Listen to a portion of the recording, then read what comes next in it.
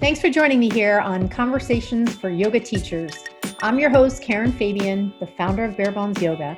I'm an experienced registered yoga teacher with over 15 years of teaching experience, a certified personal trainer, and an entrepreneur. My mission is this: to help you develop into a purpose-driven, confident yoga teacher, one who truly understands anatomy and how to share it clearly and confidently so that you can help your students learn and, as a result, grow your impact and connection. I strongly support and value the uniqueness of all individuals and provide a safe community where diversity is embraced.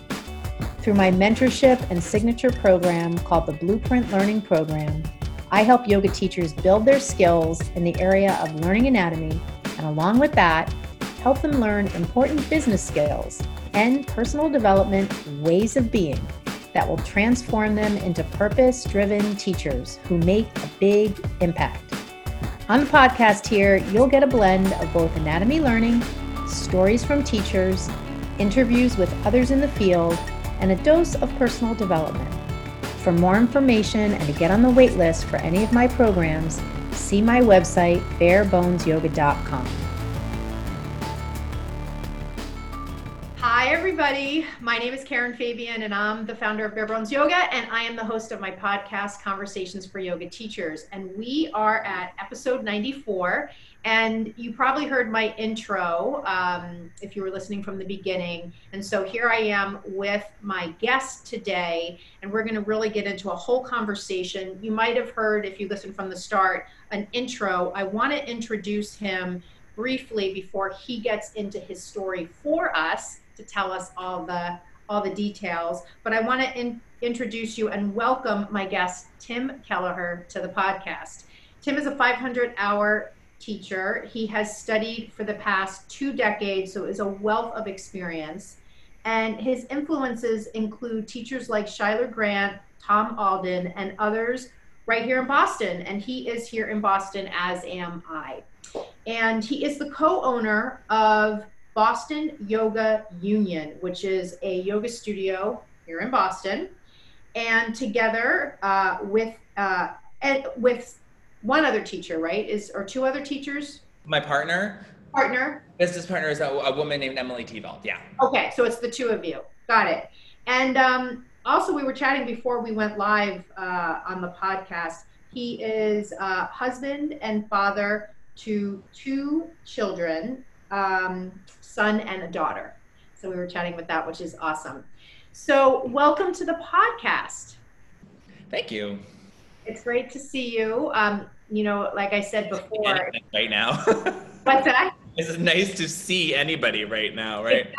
Exactly. And we were saying before we went live that we could have actually done this in person. It's just kind of one of those things. This is the first time I've had somebody on local. Just for the listeners, Tim and I are probably only like 10 blocks away from each other. So it's kind of hilarious that we are doing this online. Be that as it may, I'm really glad that you carved out some time in your schedule, your busy schedule. Again, listeners, just so you know, he is literally sitting in the yoga studio as he is doing this interview with me. So things are moving, wheels are always moving. And so I really appreciate your time. Yeah. So as I said before we went live, I really want to hear from you about what it's been like in this time of this pandemic for someone who owns a studio.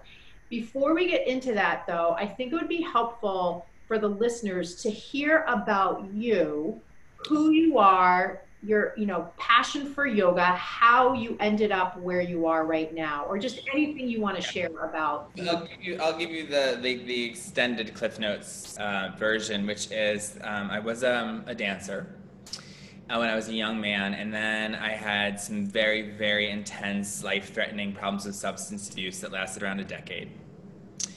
And I guess they always are with me, but the acute portion. And then in my process of recovery, I was in a residential inpatient place, and someone took me to an Ashtanga yoga class at a gym, which in retrospect was not Ashtanga yoga. But I didn't know what I didn't know. But what I did know is that in that hour and a half or however long it was, as a 25-year-old degenerate who was hospitalized, I had a moment of feeling safe and embodied.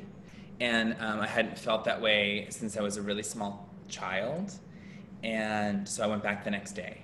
And so, I'm 44 now. I was 25 then. And so I developed, I was, as I kind of got better and like started to put a life back together, someone introduced me to a yoga studio. Like someone was like, you got to go to this yoga studio. I went to this yoga studio and I walked in and there was like a Ganesh on the wall, and the woman who was leading the class played the harmonium, and we started in handstand. It was like a whole, and everybody knew everybody else. Like it was like, I had walked into like another planet, and I felt like my heart felt so glad. And I remember feeling like I don't care like what else is going on. Like this is a space where I can be, and I can be myself in this space. Mm-hmm. And that woman, her name is Sandra Loring, and she owns studios in upstate New York, and she is still my teacher today. She taught in New York City. She was part of like that first wave of like Eddie Stern and all of the kind of when Ashtanga started to come into Jivamukti, started, when the dancers and the Ashtangis kind of like started to play a little bit, and then the Iyengars were like, you know what I mean? When that moment of fusion that kind of has brought us to like a place of vinyasa flow like we know it today. So she was like in that amalgamation in New York City. I remember I went to the Jivamukti studio in New York City, and Sharon was there. And this was like 2002 or 3. Yeah, so like way back. And I remember I could hear the subway when I was laying on the floor in the studio in Shavasana. I could hear it. Great. Magic. And it was like, there's just no room to breathe. And so like that was my beginning. Like I practiced in, I learned how to chant, and I did really intense vinyasa, and I loved it. Like I loved it. And then it wasn't a, let me just put up my, do not disturb. Okay. So then, so that just continued, like I like had a business. I was working in business, and I, met my husband, like, life happened. And we moved here to Boston in 2007. It took me a while to find a teacher. Mm-hmm. And I finally started studying Back Bay Yoga. Which is actually, my studio is in the site of the original Back Bay Yoga, right, on Mass Ave and Boylston Street, before she moved up by the Common, right? So that like we have reimagined that whole space, but like when the realtor first brought me into the space, it was a disaster. And I walked in, I was like, holy crap, this was where my first yoga class with Nicolene Van Valkenburg, in that room right up front. So So then I did a teacher training in 2009, not because it was different then, right? There wasn't like teacher training wasn't like a thing that people did, right? And I certainly didn't intend to become a teacher. I just wanted to study more with this woman, Kate Greer, who I'd been practicing with. And so half of the teacher training, she sat me down and was like, and Nicole Clark, who still teaches locally, was my other teacher in that training. And they were like, we think you're supposed to be a yoga teacher. And I was like, I think I'm not supposed to be a yoga teacher, right? And so the training ended, and I was like, all right, well, maybe I'll like try to get a job at the Y. And teaching, right? Like, I'll try, like I had a business. Like I was doing like, so I had a thing. I was like, maybe I'll just like get I'll pick up one class at the Y just because like, and that Monday morning I went, the Monday morning I graduated on a Sunday, and the Monday morning I went into South Boston Yoga, and I took David's Monday morning class, which was always David Vendetti's Monday morning class. And after class, he sat down next to me. We didn't know each other. I knew Todd, and he was like, "You Tim?" And I was like, "Yeah." He's like, "I heard you were really good. You just graduated teacher training yesterday. You want some classes?" Wow. How did that feel? Were you like? I said yes, but I didn't know what I was doing. I also didn't really understand. Like my first ever public class was a Tuesday at 4. It was a dead class. No one was coming to it, and I built it. And I still teach Tuesday at 4. And David and Todd gave me some runway, and I started to build a teaching voice, and then I started saying yes to all the opportunities that were around, and eventually I worked everywhere. I worked at I just taught all around town, and after I had my son, I kind of tightened up the circle a little bit, and I was teaching for Daniel Max at JP Center, and also for David and Todd at South Boston. And, I was really happy in those two communities and, being a dad and then, I tried to buy a small studio in the South End and I got outbid. And this is a bunch of years ago. And I was like, okay, cool, not my time. And Emily, who was a longtime student of mine, and has become a teacher was becoming a teacher in her own right at that time, was like, I think we should go into business together. And so we found a big space in the Fenway, and then we lost a ton of money because the landlord was like fraudulent and blah blah blah blah blah. And then like I had a moment of I don't know what's going on, and this space came up, and I tried to say no. I was like, nope. And like, to kind of despite myself, we ended up with a lease, and we opened in February of 2019. So now, let me just pause for a sec, because for people who are listening who aren't from Boston, I don't want them to miss it's not really irony, but kind of the full circle moment. So just describe for the listeners that this space is the same space. Tell that. So Lynn Bijar, who maybe was like a pivotal woman, a pivotal business person here in Boston, and she really was like the first independent yoga studio. She really like studied these big, huge classes. Like she really pioneered that big model of, she was really at the forefront of building a yoga community in Boston. Like there wouldn't be a community here if it hadn't been for Lynn. She really, and this space that I'm sitting in right now is right by Berklee School of Music. And it was the original it was where her business was. Now she moved her business in 2007, I think, about 10 blocks up Boylston Street. And that business had become YogaWorks. And then she sold that business maybe 3 or 4 years ago to YogaWorks. And so we were looking at the downtown landscape and being like, it's only Core Power and it's only YogaWorks. It's just big corporate players, and like yoga is not that. Like that is not what yoga is. Like, and a corporation can do a lot of things, but a corporation cannot foster community space. And so it falls only to the teachers to try to build a community space. And it's like, so you're not getting paid anything, and you have to do all of the work to build a community yourself. It fucking sucks. Excuse my French. Fine. And then I was working in the North End, and I was working in South Boston, I was working in JP, where these independent studios were owned and operated by teachers and owners who were actively involved in building the community themselves, right? And I was like, downtown is missing a community space. And so I hired away everyone's best teachers, and we opened. You're in the physical space where it started. Where it started, yeah. So we renovated the whole space. We reimagined it, but like it is the shoe rack still in the same space. And like, so if you were to walk in, and I don't know, anyone who's listening knows Lynn, like there's some leopard print touches that I put like just to like as an honorarium of Lynn's presence right in the studio. She has a very bold personality. She does. But we have like the little dogs that she would bring. We have no chihuahuas at Boston Yoga Union.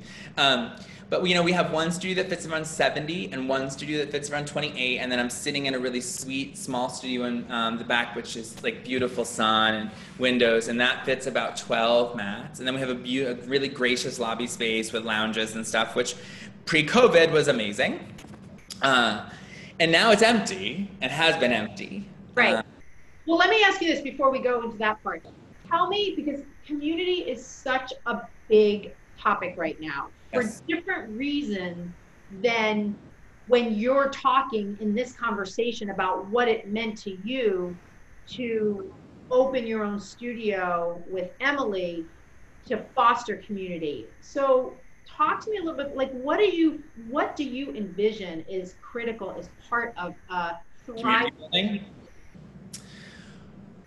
Well, I mean, first of all, the product that we're selling is yoga, right? And so the first thing that we have to provide to the community is like excellent teachers and excellent teaching, because this is a community of students and a community of teachers, right? And so the first thing is like, okay, what is the top, like, why are people coming into this space, right? And and so secondly is this idea of safety. And what's been and this is a topic for another podcast, but we realized that what we were serving, we serve the community that we're in, which is the Back Bay community, which is not the most diverse community. So, we have been doing a ton of, not a ton, we have been really trying to do a lot of work on anti-racism and representation and rethink what it means to have a community and who the community is available for. And you've started to see it people started to see it on our schedule, and you're really going to start to see kind of the ways in which we are envisioning making our community way more diverse and way more equitable, and putting people in leadership roles who aren't white privileged.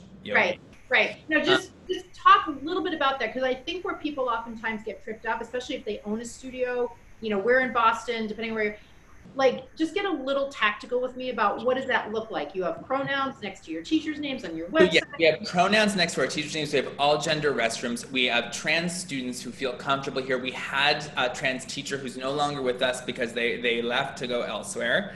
And we have queer representation. We're female owned. Our studio manager is a Black woman, and she is also a teacher here.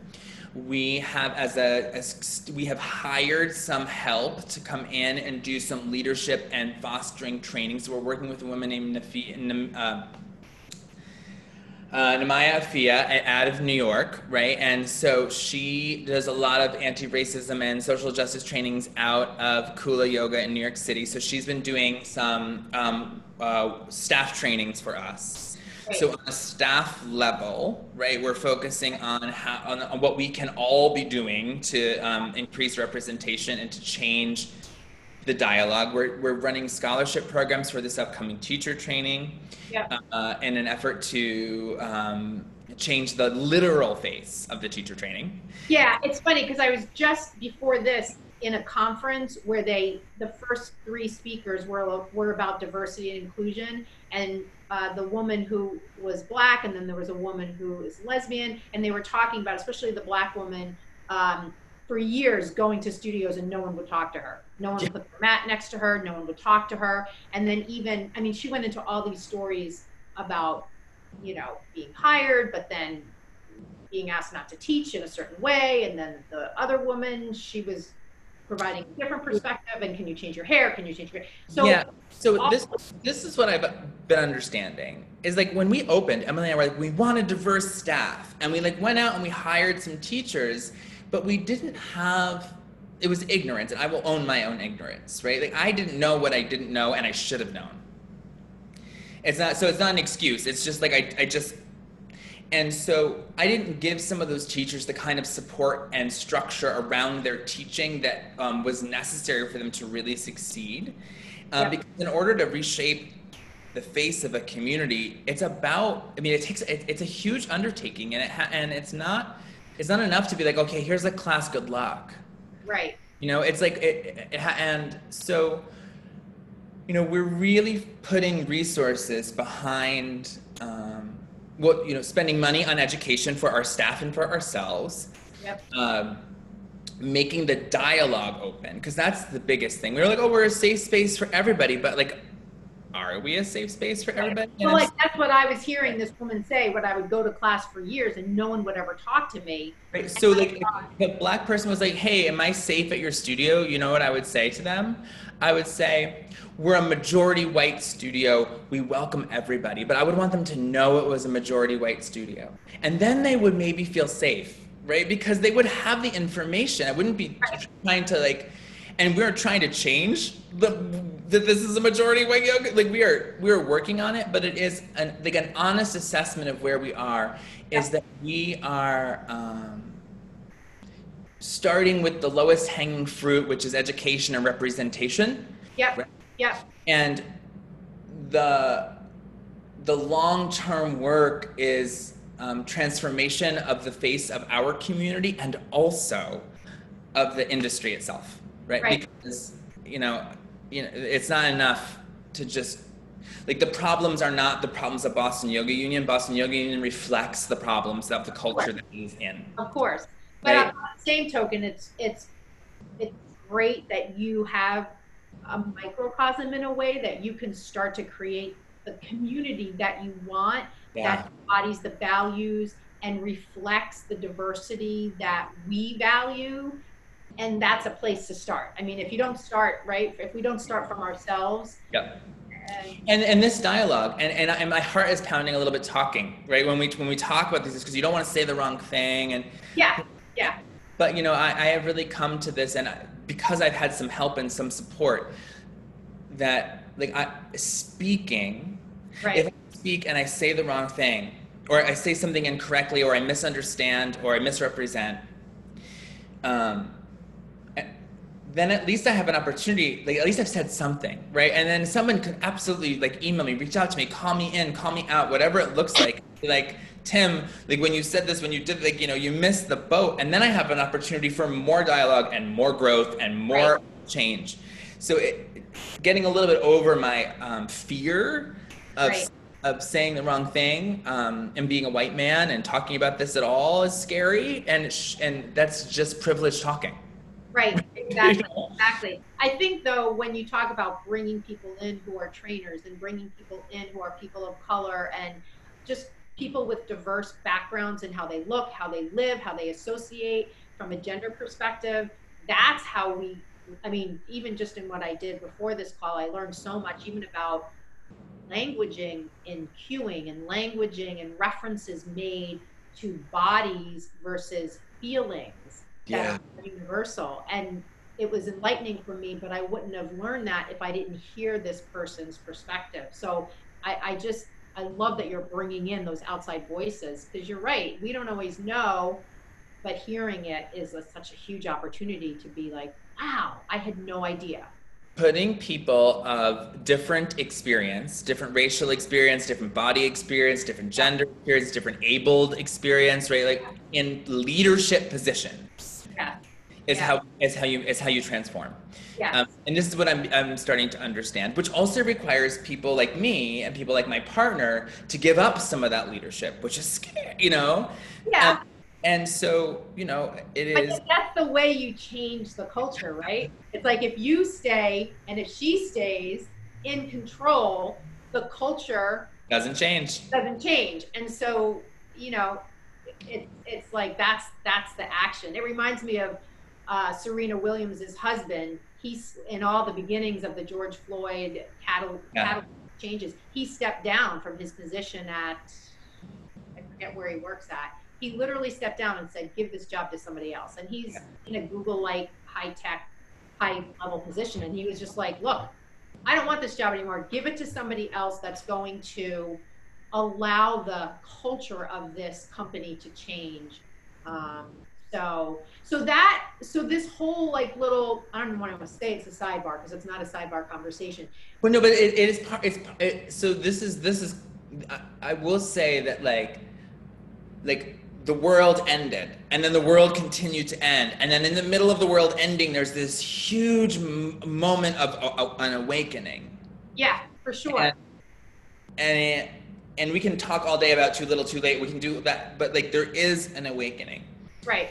There was an awakening. Right. And so we have this empty studio, and we have this captive audience, and we have this new way of, and we're trying to understand a new way of being in the world. Well, so walk me through that. So walk me through when you decided to, you know, get into the physical space, like you had the opportunity to open this, you felt through, you opened this one. Tell us about the beginning days of pre-COVID. Oh, okay. Well, you know, I had a large following, and I hired away YogaWorks' two best producing teachers, who were kind of, I think, feeling like they wanted that, and they wanted a community. Yep. And so we opened, like, I mean, I think I opened with 110 monthly members, which is last February, you said? Yeah, 2 Februarys ago, right? 2 Februarys ago. So February 19. And so, you know, we opened very strong. And I think that our message was really heard. Like, hey, like, this is not core power yoga, right? This is not another corporate drone. This is independent. This is real, not real yoga, I shouldn't say that. This is, you know, coming from the heart, right. And is a community space for Boston. And and people were really wanting to hear that message, I think. And so we opened very strong, and we had an incredible first year. And I mean, like, beyond any, like, we were up, like, we exceeded our most rosy projections by a lot. Yeah. Right? And I mean, even just in the yoga industry, that's amazing, because when you think just in general, these days, now I'm talking pre-COVID days, how many studios there are, how many choices students have, Groupon and this discount and that, and students typically going to follow the discount versus developing a relationship with a teacher, which we know back in the day was what you did, but doesn't always happen anymore. So that's an amazing testament. So your vision was resonating with people. Right, and we're not on ClassPass, and we never were. We're not on Groupon, and we never were. We never just, we like, because, like, I've worked my ass off, and I've spent, I can't tell you how many dollars and how many hours all on my own educating myself so I could become a better teacher. And every single one of the people who works here has done the same thing. And so I am not willing to discount that labor. I love that. Can I just take a moment, because I talk to yoga teachers all over the world, and especially teachers in the United States, some of whom are taking $20 for a class, $30 for a class, after they've spent $3,000 on training. And I want you to talk a little bit about what is inside you that gives you the, it's not courage, but gives you the feeling of self-worth that translates to the money, which I know is always, not always, but sometimes I just fake it and feel inadequate all the time. I mean, honestly, that's a piece of it. That's not, I mean, I'm half joking, but there's a piece of me that always feels that feeling of imposter syndrome, or whatever you want to call it. Right. But I also have a business degree. So, like, my time is worth something, and my education is worth something, and like, and I guess the thought is, sometimes I feel like what yoga teachers feel is that training to be a yoga teacher isn't a serious thing. So if I go to a gym or a yoga studio and they tell me they're going to pay me $30 a class, I should be happy to get that. Well, here's the rub, right? Is that, like, because yoga is yoga and not spinning, there is this, like, feeling that, like, oh, our classes, this is the conversation goes back, like, oh, we should be accessible, and we should be, well, like I said, I have 5,000 square feet in the Back Bay. The rent is the rent, right? And the landlord, I have a wonderful landlord, but a landlord doesn't really care if it's a yoga business or a hair salon or an office building. Like, the rent is the rent is the rent. So they don't care about your principles. They don't care that, you know, you're trying to make your business accessible. Like, you got to charge, right? You know, and then my teachers, their rent is their rent, right? And so, you know, and you know, our pay scale, I mean, it starts at $30 and then it goes up per head, right? Because, you know. Well, that factors into your equation as the business owner. And I totally. It doesn't end at $30. It starts at $30, and actually everyone's at $40 now. We made a decision during this. For most of this, we went to a flat fee. Yeah. We went to a flat rate for streaming, which was not the most financially advantageous thing for us. Right. But we felt was the right thing to do for our staff, and it was not that much money, but it was a dependable amount. Right. No, I mean, I think what you're saying is there's what the individual teacher has to consider in their life with their money, with their self-worth, and then there's the yoga studio and the studio owners and what they have to consider in terms of fixed costs and all of that. I think the point that I wanted to just pause and acknowledge you for is that you, in what you said, hey, I've invested all this time. Let me interrupt and say, don't give your shit away for free online, kids. Right. Like, Yoga for Adrienne can go, like, you know what I mean? Like her, it's complicated because so many people get so much, I hate to use her as an example, but she's got millions and millions and millions and millions of followers, right? Gives it all away on YouTube. And who are we talking about? her name is Yoga with Adrienne. Oh, I know who you're talking about. You Yes. know, so it's fine teaching. There's nothing wrong with it. It's, you know, but she's giving it away. Right. And she's raking it in for the ad dollars. And so she's got her business model.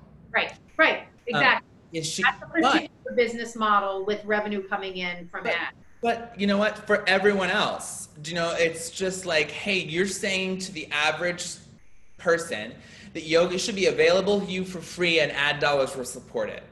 Yeah. Like, you know what I mean? That's what you're, and when every time a studio owner gets scared and goes on Groupon, or, you know, or a teacher decides to teach a private for $40, do you know what I mean? It's like either we have like a shared responsibility as an industry and as a community, but you don't see Soul Cycle going on sale.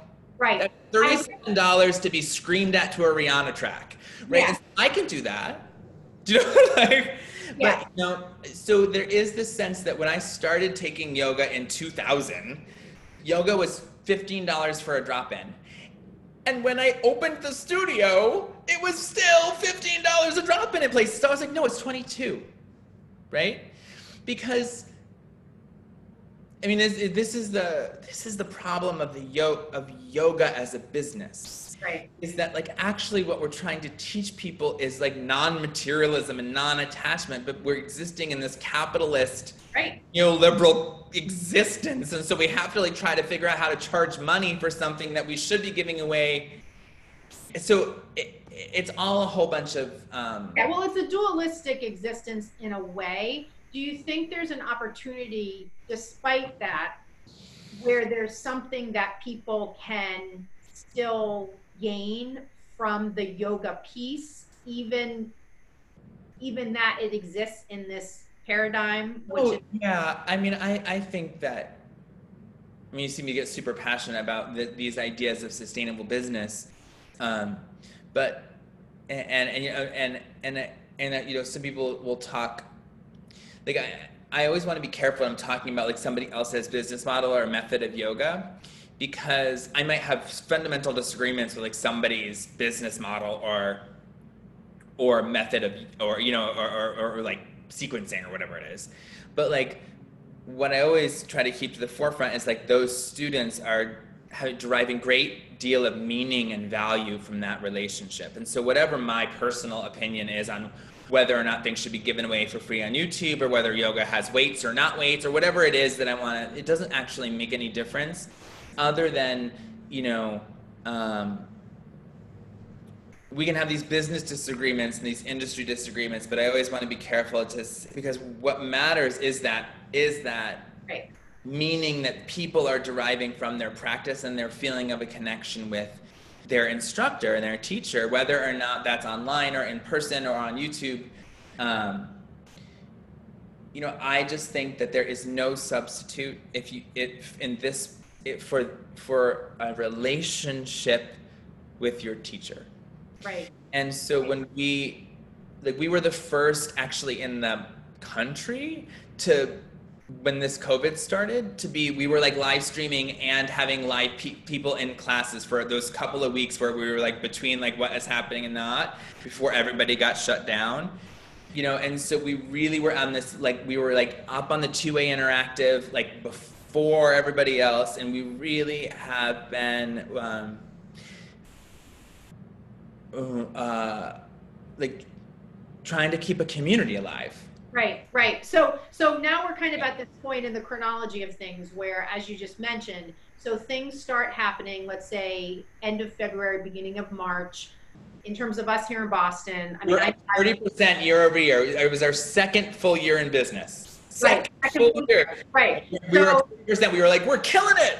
Right, exactly. So things start happening, and there comes a point in March. The last class I taught was 13, 14, 15. It was Sunday, March 15th. That was my last class. Yeah, that was our last class too, I think. Okay, so somewhere, yeah, because I remember Friday the 13th, and then my last class was Sunday. So tell me what that was like. Tell me what it was like when you woke up and you saw the governor was like, yoga studios and gyms, like I forget how it all came out, but so how it was insane. I was in Cuba I take an annual retreat to Cuba, and if we can go this year, you should come. It is a transformational experience. My co-teacher is Cuban. It's incredible. But that's a side note. So we got back, and it was like, whoa. And so Emily and I were like scrambling. We like took away it was like every day you made a decision in the morning, and that decision was wrong by the evening, So like we're like, okay, no blocks. We took all the blocks away, and then in the evening we're like, okay, no straps, and then we took all the straps away, and then we're like the next morning we're like, no, or whatever it is, we have to move and so. I found a company called Om Practice. They're out in Western Mass with a Baptiste teacher, Chris Lucas. Yeah, so he had developed this whole online platform called Om Practice, and I was like, help, and he was like, I know who you are. We have mutual connections. So he like put us right on his platform, and helped us be like first to market. So so then I had like an iMac set up in the middle of the studio, and people were still coming, and so we were just like, I don't know, like teaching on the screen and teaching on the, and so we had to move all of our memberships over to another platform. It was psychotic. And then we were still trying to figure out how to stay open. And then finally we just couldn't, we were legally required to close. And I honestly, Karen, I felt like my heart was just broken. And I was terrified. And my heart is still broken, and I'm still terrified. I poured every bit of my heart into this space, and it's one thing when it's something that you could have controlled. It's another thing when it's something. Oh, and I have 15 teachers. Not I have, but you know what I'm saying. You feel responsible. There was 15 people who especially the ones who left to come to you. Yeah. Not that the other ones were open, but no. And so we had staff meetings, and we had to make hard decisions about who got onto streaming classes and who didn't get onto streaming classes, and we finally had to decide that most of our teachers were full-time teachers. We have tried to not do a lot of hiring of people who have day jobs and then teach on the side, although there's some excellent teachers that we have who do that, and who are all over the industry. There are people who have 2 careers, of which teaching is one.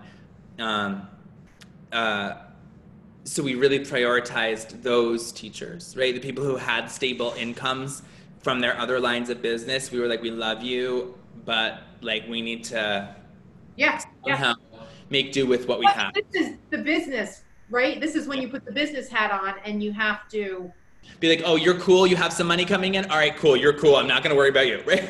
Right. You can make rent next month or make your mortgage payment. Yeah. How were the teachers? How was that? They were scared, and it was hard, and it is hard, and they are scared, and they're drained, because teaching in Zoom sucks. And I don't care who hears me say it, because it's like teaching into the void, and you have no feedback, and you hear no breath, and you have no energy coming back to you, and you're just... students who shut their cameras off so you don't even see them? I do. Not many. Most people keep their cameras on, and so... That's good. Yeah. So when we first started streaming, we had 50 people a class. It was amazing, and those numbers have lessened and lessened as time has gone on, and as more and more options have gone on, and as all of my teachers have launched their own platforms.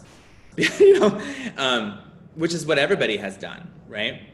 Not all, but so the competitive online landscape is really challenging. Right. And so we have some big things coming down the pike, which I'm not quite ready to talk about there, but we have some big kind of on-demand things happening, so that we're. So before you go there, because I want to talk about this idea of pivoting in the moment. It sounds like there was a lot of that happening in the moment, as well as now that things have somewhat settled from the crisis mode, you're kind of thinking strategically. I will tell you that my business partner was like, Tim, you're a steamroller. But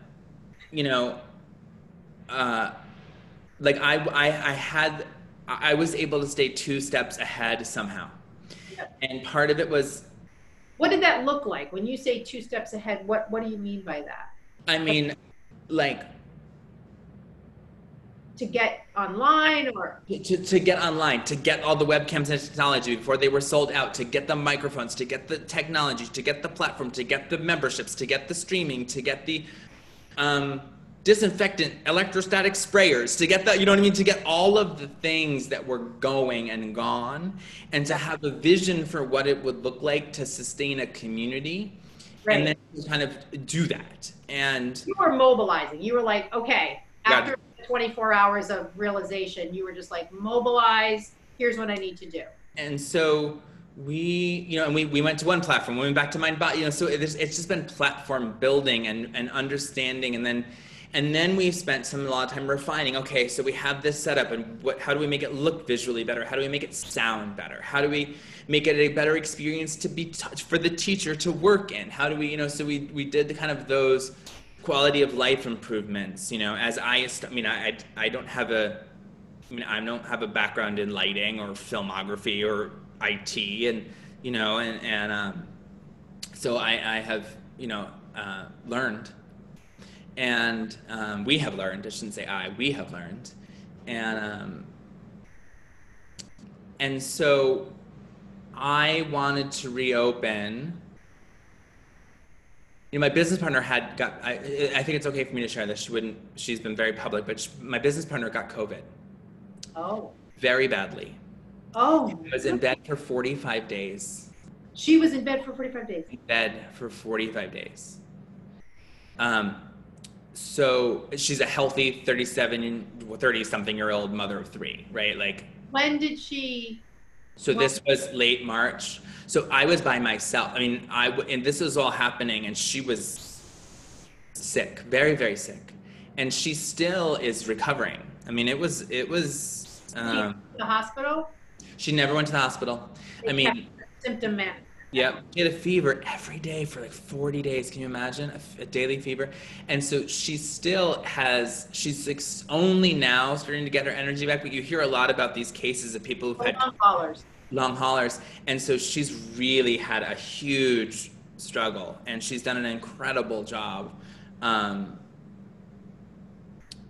it's nice to have my partner back, I will say. It's really nice. So I wanted to open, because I was feeling so much financial pressure, and I was seeing the streaming numbers kind of tank. And I was like, let's reopen in July, whenever the governor said we could reopen. And we did all of the measuring and everything. Now I have a studio that fits 70.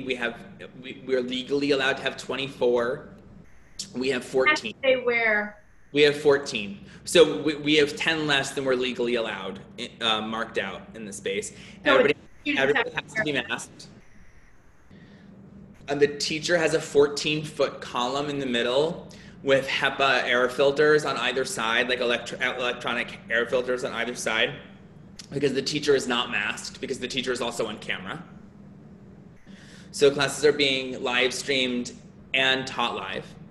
Okay, so let me just pause for a minute. So you had a period of time when everything was online. We couldn't open. You couldn't open because of the local legislation, the local regulations.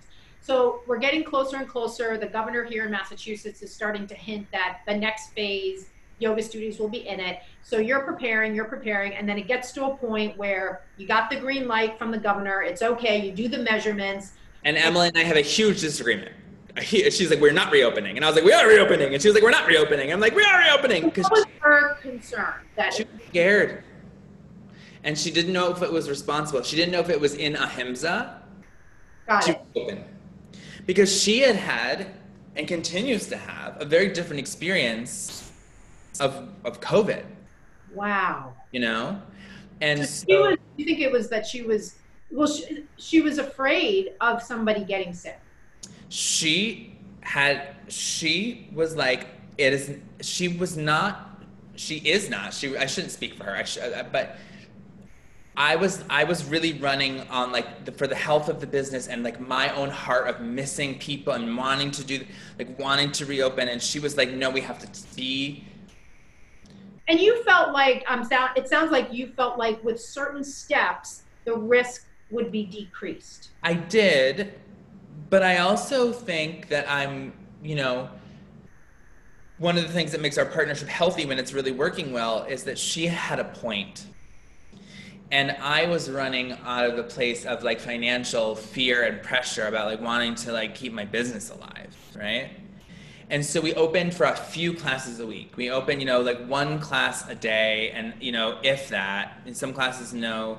And then we had some outdoor, and we got some permits for outside. And it proved to be the right decision. You know, a good partnership is like that, right? Like I'm like, go, go, go, and she's like, wait, wait, wait. And like she had a point, and I had a point, and so you know, you found a middle ground in that first phase of reopening. That was a little bit of outside and a couple of classes. People are not coming. That's what we found. Yeah, well, I want to get to that too. I want to get to, I mean, this is all coming from like first person, from like your perspective. Yeah. I want to know more about how people are reacting to it. So I think, especially because you had such a beloved, like the people loved your studio. Yeah. So it wasn't like they were kind of on the fence about it. They were so into it. And so they still are. I think that people are still really hesitant to come inside. And one of the things that I have learned is that like everybody has their own risk tolerances right now, and that those risk tolerances can sometimes change moment to moment, and that they're very often totally irrational, and that that's okay, right? It's like for the longest, like my mother wouldn't see me, but she'll see my kids. She wouldn't hug me, but she'd hug my kids, and I'd be like, Mom, like you just hugged my kids, and my kids like licked me all day or whatever. Do you know what I mean? Like there's like, if you hug my kids, you might as well hug me, but she like couldn't. And so like, but so I had to like respect that she had this like way of needing to feel safe, and that felt safe, and that's okay. So when people first came to take class inside, those that felt comfortable doing that, how was that? So weird. It's so weird.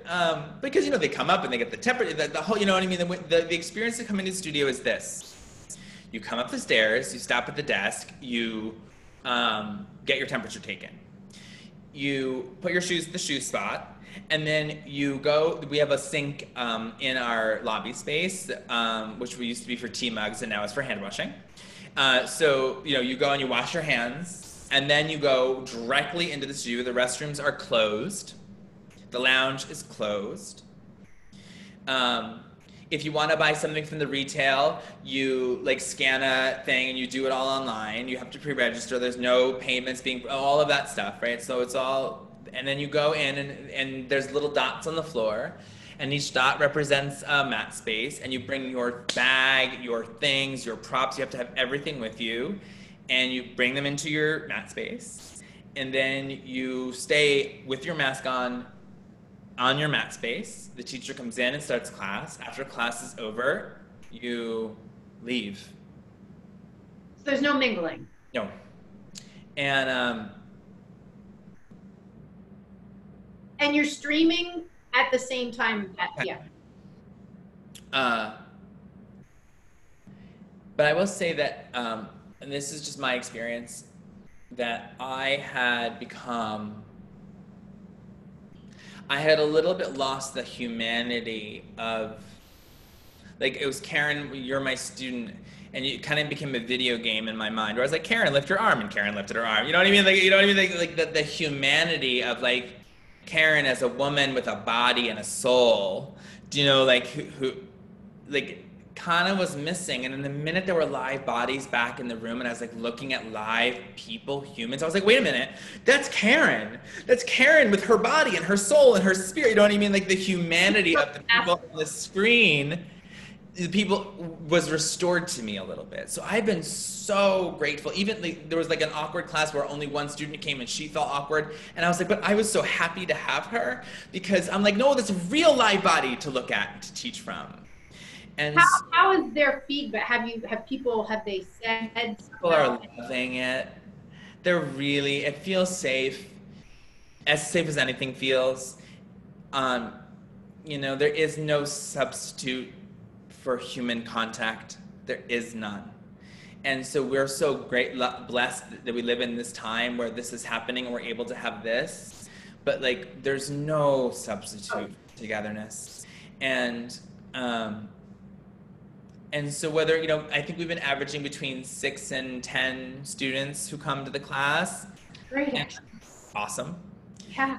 And next week we're gonna open, like the 9:30, the 4, and the 6 will be open every day. So And we've tell had me- these, Go ahead. I was gonna say, just So- fit in after about from your perspective, teaching how it is. Like, are you standing in one place? But Yes. that's what you were saying. Oh yeah. Add So you more can't walk around. You have to stay on you have to stay on your mat space. Some teachers, when they teach on Zoom, do the whole class with the students. That's never been me. I'm like, if you watch a class that I've taught on Zoom, it's like the least compelling video because it's like this. It's just me being like, Karen, lift your left knee, right? So like it's like up my nose is what you see the whole time. But you know, so because that has been my way of teaching already, you know, I stay really on my mat. In the studio, we have a giant screen that's curved, so you can't really see it from the side, but the teacher can see all the students, right, who are online, and look out and see everybody who is in the studio. So that was an investment, I bet, monetarily, that you had to. Oh yeah, I mean, we have thousands of dollars of technology. Yeah, I think about that in regards to what it must have taken. Talk about the business aspect of things. Your business bottom line gets axed overnight, and then to reopen, you have to. Now, did you apply for any of the PPP loans or for? We did. I mean, you don't have to share, but I mean, was No, there? we did. We, you know, I have a business mind and a business background, so we made use of all the resources that were available.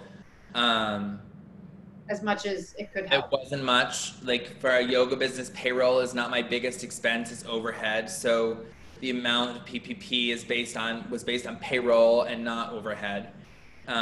So as I said, you know, we all have some kind of understanding what 5,000 square feet in the Back Bay costs.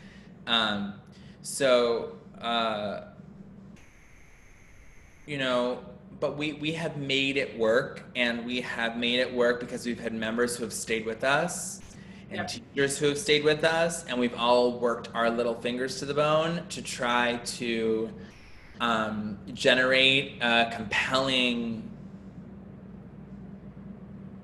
student experience that embodies like what Boston Yoga Union is in person virtually, and still puts the value on connection.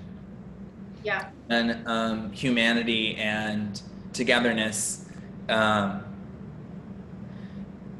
like fun yoga. Yeah, I mean, it's like you said in the beginning, when you started the studio, you recognized that the product was yoga, and that you know, really pushed you to look for quality teachers because you wanted the product to be stellar.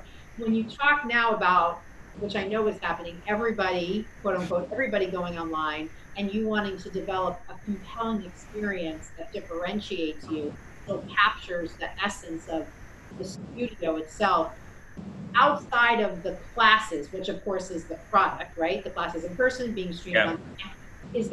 Are there other things that you do to try to stay in touch with students, or what? You know, social media is a huge tool, and I dislike it in that it's another job to do.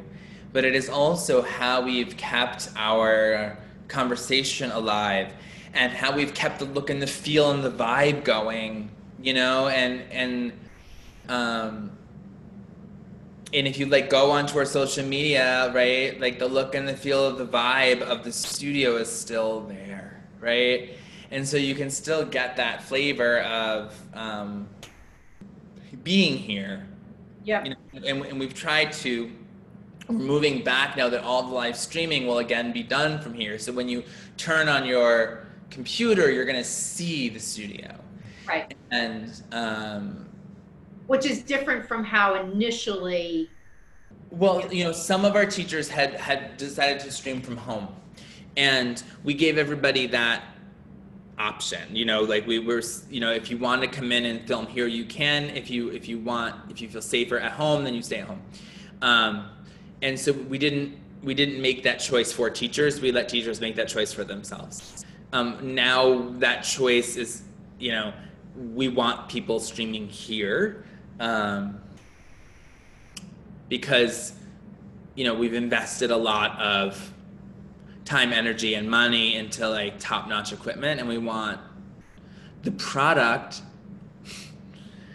to look and to have a certain degree of quality. Right. So tell me, we talked a little bit about feedback you've gotten from students.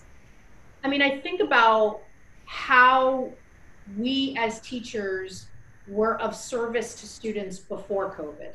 Yeah. How is that different now? Like, I honestly feel like I could cry because I just say that and I just feel it in my heart. So can I tell you a story? I broke the rules. I've never been good at rules. It's not been my thing, my whole life. No one has been like, oh, that's Tim. He really likes the rules.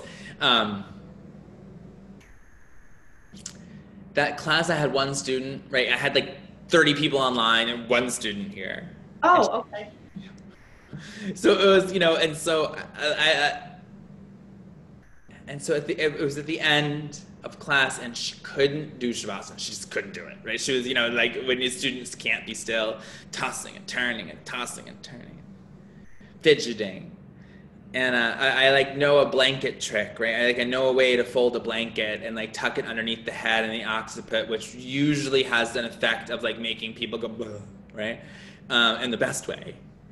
And I just was like, so I said to her, because I knew she wasn't, like, I knew she was not in Shavasana. I was like, hey, I'm going to put on my mask and fold up this blanket, and I'd like to come behind you and slide it underneath your head, if that's okay. And she said it was.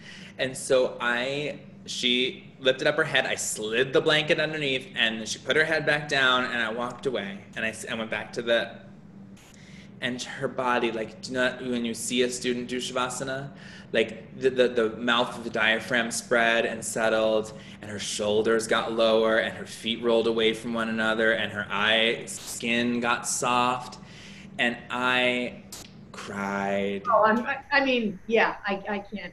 I'm going to cry even talking about it. Yeah, because it was so simple. It was just like a blanket under her head, but in the way in which I have always valued touch. Like, this is another podcast. We're not going to go there today. But like the way, the healing power as a trauma survivor, as an abuse survivor, as a recovering human, the way touch impacted me in yoga rooms, and the way that I have seen touch, both make people's studentship go in leaps and bounds, but also like just like that. Yeah. The way that we can be connected. Right. Well, and the fact that COVID strikes at the heart of that very level of interaction, is what made, even just that you asked her and then she said yes, even more so than her nervous system's reaction to having the head and the cervical spine in the position it was. It's more just that someone was being of aid to her in a way that was in her personal space, where no one is having anybody in their personal space right now. And it was it was like I slid a blanket, right? It was like the most basic thing. And she was like, at the end of class, she's like, "What are you with the blankets?" And I took the blankets home and I washed them. Do you know what I mean? It's just like, but when the CDC was like, avoid indoor gatherings of more than 5 people in which there is heavy breathing, and I was like, bitch, that is my whole business. That's it. That's my whole business. My whole business is an indoor gathering of people breathing. That is it. Exactly. That's what I say. That's it. Even restaurants don't have the heavy breathing part. Right. They can put the plastic barriers up and have convey somewhat of a sense of your breath is going to stay around you and nobody else's breath is going to mix in. But short of creating little I think that for Boston Yoga Union, everyone else has gone out of business, so all we have to do is survive. Yeah. Like literally, YogaWorks is bankrupt, out of business. Like David and Todd fought that fight for 15 years and have gone another direction. Do you know, like everybody, one after another, is closing and closing and closing. So Emily and I are just kind of like, You can hold it together. we're just gonna hold the line. Yeah. And we have made a plan with our landlord that takes us through next year, and we are here because I believe that the importance of a community space is not going away, and the importance of being together for practice is not going away, Right. and that the value of even though yoga does translate like better than I wish it translated on this in this way Online, you mean? online, there is, you know, people are going to want to practice together again. I think Yeah. people do already, and they're just afraid to. Yeah. And I think it's okay. I think it's really, really okay to follow everyone. I don't want anyone to hear this podcast and think, oh, I need to go back into my studio because they need my money or my support in that way. Like we need, like your studio, whatever your home studio, your teacher, like what I really need from my students is for them to be healthy and alive, right? So, you know, I will not encourage anyone to do anything that makes them feel risky. I feel pretty confident that we have taken an appropriate amount of measures to make the experience of coming into our studio as safe as it could be given the circumstances. Let me ask you one question. Do you guys have your windows open? We have one window, it is open. Okay, because that helps We're too. working on putting a window into the, we have one studio that doesn't have a window that opens, and it's kind of like, where's that $5,000 coming from? But the window fairy is not answering my phone calls. But you know, we're about ready to have a teacher training. We're doing a combination teacher training. I wanted to talk about that. So now we're shifting from, you have the studio, you're opening classes again, how that's been. So what was it like to think about doing a teacher training? Because I know you're doing a hybrid model. So tell me how that went down. So when I did my 300-hour training, I had called my teacher and I was like, hey, I want to do this thing. She's not, well, I'm doing a 200-hour. I'm not really doing a 300-hour. And then she was like, oh, I have an idea. So my 300-hour was really, was a co-educational experience. She cohorted a few of us together with their 200-hour class. We did some assisting of her 200-hour. We learned in that way. And we kind of built our own individual programs for the 300-hour training. Like at the time, like I felt really solid in my anatomy and really solid in my sequencing. Like what I wanted to really understand was philosophy, and I wanted to understand chanting with my students. I wanted to be able to talk Dharma. I wanted to learn therapeutics. Like, you know, I wanted to learn how to take it to the next level. And so we had a lot of people inquiring about wanting to do additional trainings, and we wanted to offer this foundational training. And then, you know, Emily and I a couple years ago did an Iyengar training in New York City, a full year of Iyengar training, and they just mix. Like everybody is in one level. When you train in an Iyengar way, like they don't say you're junior, everyone goes together. And what I saw is that the students for whom the information is brand new, get the huge benefit of peers who have already worked with that information, pulling them along, you know? And then for the students who are more senior, who have already worked with the information, they get the huge benefit of being able to teach that information back, or, you know what I mean? Or be in that student teacher kind of role. And the best way to make sure you've learned something is to try to teach to somebody else. I mean, that is it, right? So we're like, we're going to do this combined program, and so we have a series of combined dates where the 200-hour trainees and the 300-hour trainees will be engaging together. Okay. And then the 300 hours continue on past that into the late spring, early summer on their own. And we are envisioning, you know, so we've limited the amount of together time hours. And we've created a Google Classroom environment. So there'll be a bunch of ways to interact there. And then there will be some like small group mentoring. There's 3 of us, Caitlin, Visconti, myself, and Emily are all doing this training together, teaching this training together. And so we kind of are thing, and then we have a fully virtual option. We've invested in some really interesting technology that kind of makes you be able to be in a virtual circle. And we're having people come in person. We're gonna have an in-person, socially distanced training. Because I feel like I can teach you Yoga Sutras online, no problem. You know what I mean? We can talk about anatomy online, no problem. But I can't teach you how to see and move a body online. Right. I can refine. We can work together. Like if you have that foundational training, we can work on it. Like, you know, we could work on a refining. But there is no, like, you've got to be in a space and you've got to see. Right. And so we are going to have an in-person training as long as we don't get shut down again. And we have like some people coming to do a full virtual and some people are coming to do in person, and there will be some combination of both of those things going on. And so we're just kind of trying to make we're innovating. I mean, we've been innovating this whole time. And so Emily done a better job than I have actually. Like she really has stayed in study this whole time.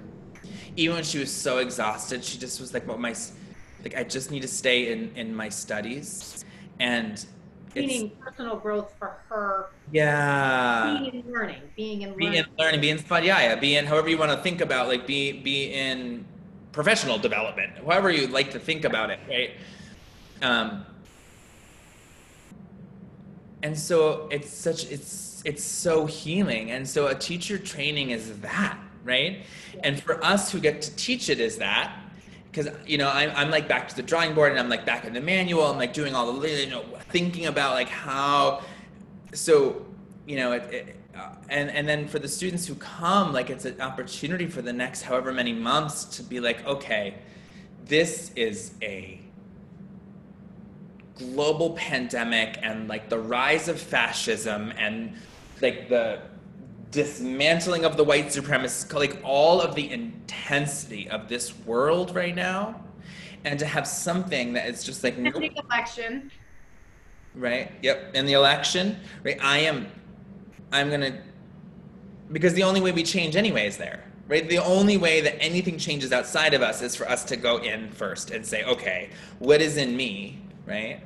And you know, and it's that seed that you find in yourself that enables you to turn around and like affect change someplace else. Yep. And it's not so much about cutting them out because you don't want to like but it is about having something that is a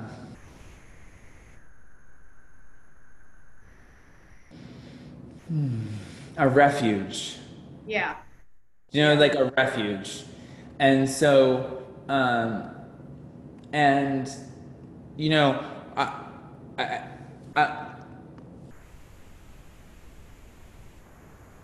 what our industry, I think, Karen, I think you and I are like, we've always just been hustlers, right? We're like all about our craft. We see opportunity where we see opportunity. Like we work really hard, and I think that all of us who are successful in this industry are like that. And throughout the last, I would say 6 years, 7 years, especially when there's just been teacher training after teacher training after teacher training after teacher training after teacher training, and people have just like pumped out 1 million yoga teachers. And then there's been 1 million studios.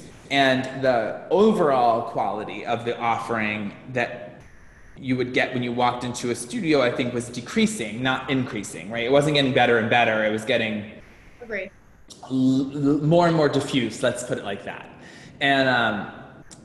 And so all of that's gone. And, you know, teaching this way is hard work because the vibe is gone, the playlist is gone, the you look so cute in those pants is gone, do you know what I mean? All of it is gone. All that is left is the work. Right. And so a lot of people who are very casual about their teaching, they're like, this is hard. This is not what I signed up for. Like, I want the vibe and the playlist, and I want to go in and look cute in my pants and teach my class, and, you know, and maybe that will come back. but it's hard work. And so I think that those of us who are kind of going to be left at the end of this, yeah, still here doing the work, are those of us who have been really here doing the work the whole time.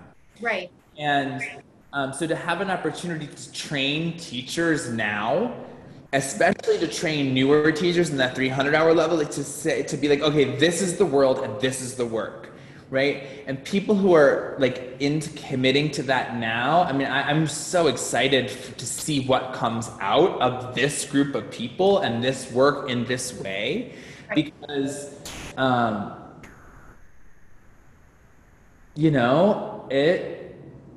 because we need to, like, I always say this in teacher training, it's like so cheesy, and Nicole says, it's like the world needs teachers. The world still needs teachers, and more than ever the world needs teachers, but the world needs really good teachers who aren't afraid to like roll up their sleeves and do the work of teaching, even sometimes, even often when it's just hard, right? Right. I want to ask you too, because something you just said sparked a thought in me, which, as we're kind of wrapping up here, I want to ask you kind of two things that are more future projected. So the people who are enrolling in your training that you're going to have, that starts, when did it start? In October. So, yeah. So I guess one of the things I think of is I'm so optimistic and inspired that there are people who right now in the world, with everything happening, especially as it regards to what you just said, heavy breathing in a room, in an enclosed space during a pandemic, and those people are raising their hands saying, I want to go enroll in a techer training. I mean, and like, we're going to sell that. We're going to sell out. The enrollment's been very, very strong. Right. So tell me, how does that, I mean, I guess part of me is so inspired to hear that people are not discounting that this is going to go away. This skill of being a teacher is something that has not shifted in value. Well, I mean, or the interest to be a teacher. Let's just say that the interest to be a teacher is still there, even people are still logging in. I mean, I think that people who,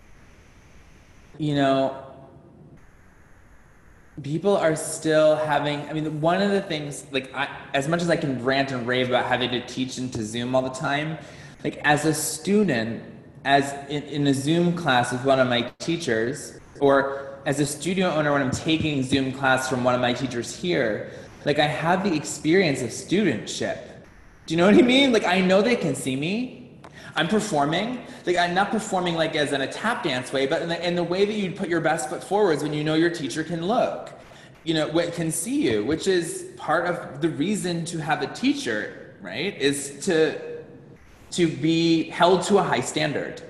And so I give my students that standard when I look at them, right? I like hold my students to a high standard because I know they can achieve it.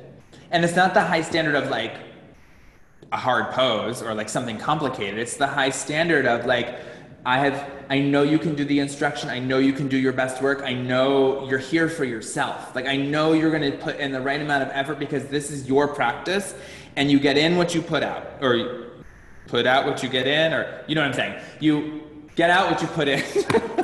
I get what you're saying. Is that partly why you don't practice online with people, why you look at them? Yeah. I mean, you can watch a video of me if you want, right? There's plenty of videos of me, and I do a mix, like, because some people are visual learners, right? So like, especially if I'm showing something new, I always want to show, because I want people who. I want to provide as many avenues of learning as I can, right? So something for people to see, something for people to hear, like all of those things, but I can't watch you and do my practice. It's like the first thing you teach in teacher training. It's like, this is not your practice. You didn't come here to do your Surya Namaskars. Like, you should have done your Surya Namaskars before you got here, right? Right. Now is your time to see your students. Right. And, Yeah. you know, so, but it's hard to look at yourself on the screen. You know, it's different. It is different, you know? So, you know.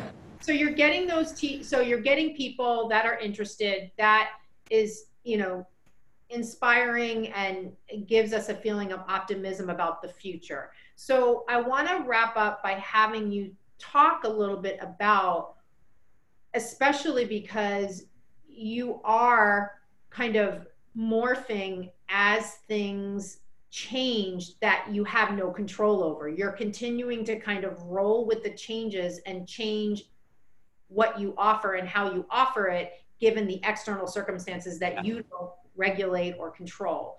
So what do you kind of see ahead for you, even if you were to chunk it out, like between now and the end of the year, and then at the beginning of next year? Okay, I really think that between now and the end of the year, it's going to be very much about, I mean, it's like a week to, it's like one day at a time. You know, I've been in recovery my whole adult life. I'm very public about that. But like never has it been more important to be taking things one day at a time, because honestly, like you can't get that far ahead of yourself. Right? You have to like contend with what is in front of you with the best that you can contend with it. And so I really see that we have a plan, right? So this is how it's been the whole time. We have a really good plan that is subject to change at any moment, right? And so so this is yoga. This is how yogic is that, right? Impermanent. You have a really great plan, and this is how teachers, this is how you sequence your classes. Like you have a really great sequence that is subject to change at any moment, right? You know, otherwise it's about you, right? It's not about your students. So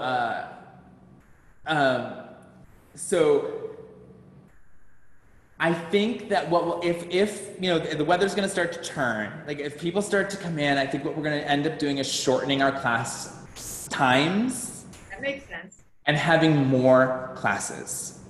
Yeah. So instead of like a 4 and a 6 and a 7:30, maybe there's like a 4 to 5 and a 5:30 to 6:30 and a 7 to 8 and an 8:30 to 9:30. Like maybe what we do is, because if only 14 students can come and a lot of students want to come, like we're gonna shorten the class times and have like more opportunities to come.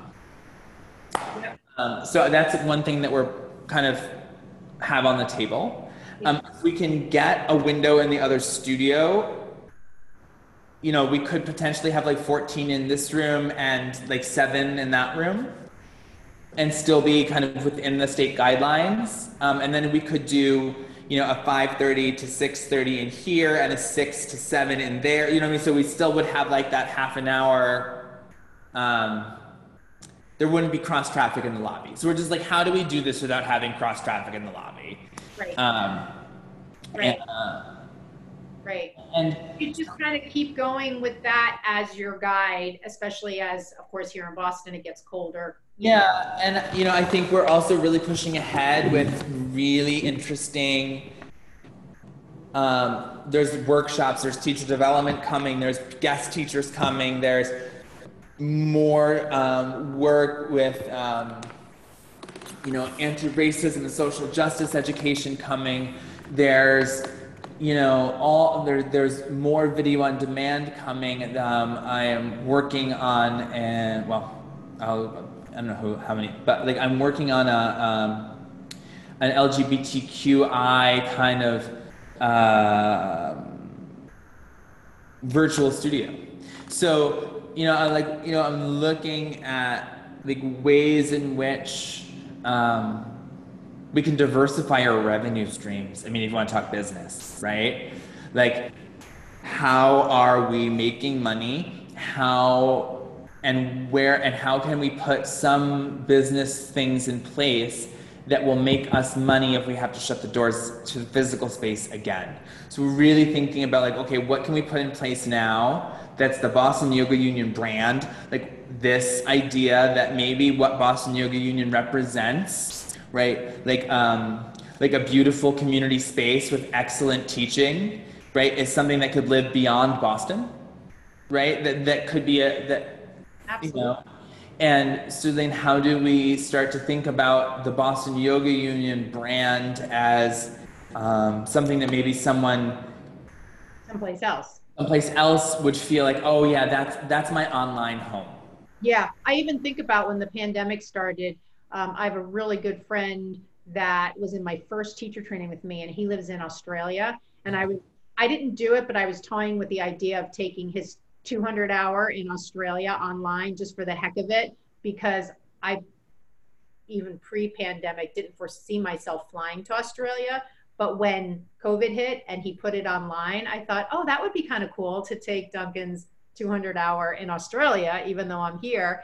It'd be faster for me to do it than to go to his studio in Australia. We have a teacher here, his name is Ty Watson, who's from South Africa. And he's been teaching at his home studio in South Africa and here. And he just moved to New York City with his husband. Oh, and wow. he's still, he's living in New York City. Yeah. And he's teaching in Boston and South Africa. Wow. That's unbelievable. So that's cool. Yeah, very cool. And that kind of brings me to my last question, which is, we were talking before we went live about gratitude. Are there some things like that, for instance, that would have never happened but for COVID? Right. Are there other things, like even when you just were talking about diversifying your revenue stream, would there even have been the catalyst to do that? I'm pretty entrepreneurial, so I don't know what the answer to that is. I think that this compressed timetable is really, really, really fucking stressful, to excuse my French, but like it is. I like French and I like that. So it is, and so I wouldn't have wished this timeline on anyone. Yeah, I'm not saying we could have wished it. I'm just saying. I will say that in particular, this moment to start to think about changing the representational, the way we are handling different races and bodies and genders, the way the wellness industry is so white and privileged. So the fact that this moment of forced stillness has coincided with this awakening of injustice, or awakening of injustice. Awakening to the injustices. To the existing injustice, right? Thank you. Yeah. I think that's a huge gift, because I guess you can run away from anything, but like there's been a moment for the industry to like kind of stop, and because we've been forced to live so online, I've been able to have a lot of conversations with people who I wouldn't have even known existed before, because I wasn't online in that way. And so I think that there's some real gifts there. I think that COVID, corporate yoga has some pre-existing conditions. Corporate yoga had some pre-existing conditions, and COVID has killed it. And you know what? Oh well. Yeah. So and so I think that. I mean, it's almost like a right sizing in a way, sort of. I hate to use that corporate term. But like there are so many things that you can kind of mass market, but what is more personal than your yoga practice? Yeah. And to me, there's nothing more personal. This is where I find my connection to my spirituality. It's where I look for my physical well-being. Like this is so personal, and I don't trust it to somebody's board of directors. Right. I want to know that there's a yogi, and Maddie is right. There's a famous quote that there needs to be the yogi in the room. At the top of the studio, the head of the studio, you get all the marketing and business you want, but you got to have the yogi in the room who's like, is this yoga or is this not yoga, right? And when you lose that, then you have corporate yoga. I hear what you're saying. I mean, I think that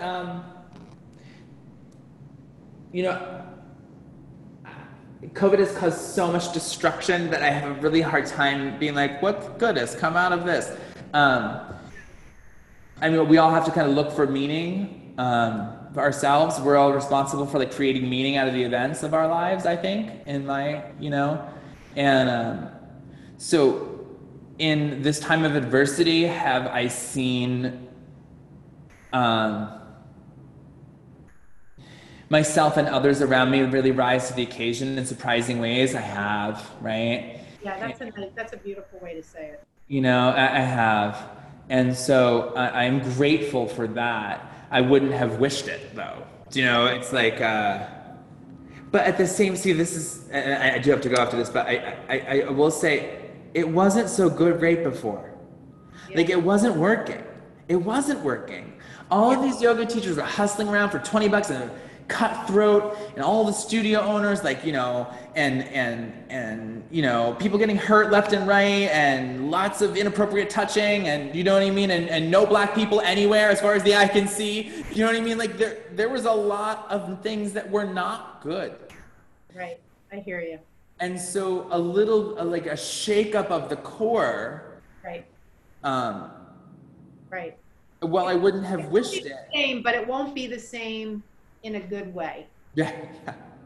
In a much better way, and we would have never gotten there but for this. So there, I mean, so that, like, so it is my job to take what happens and make meaning, and so this is the way I'm choosing to make meaning of these events. Yeah, that's beautiful. Yeah. I love that.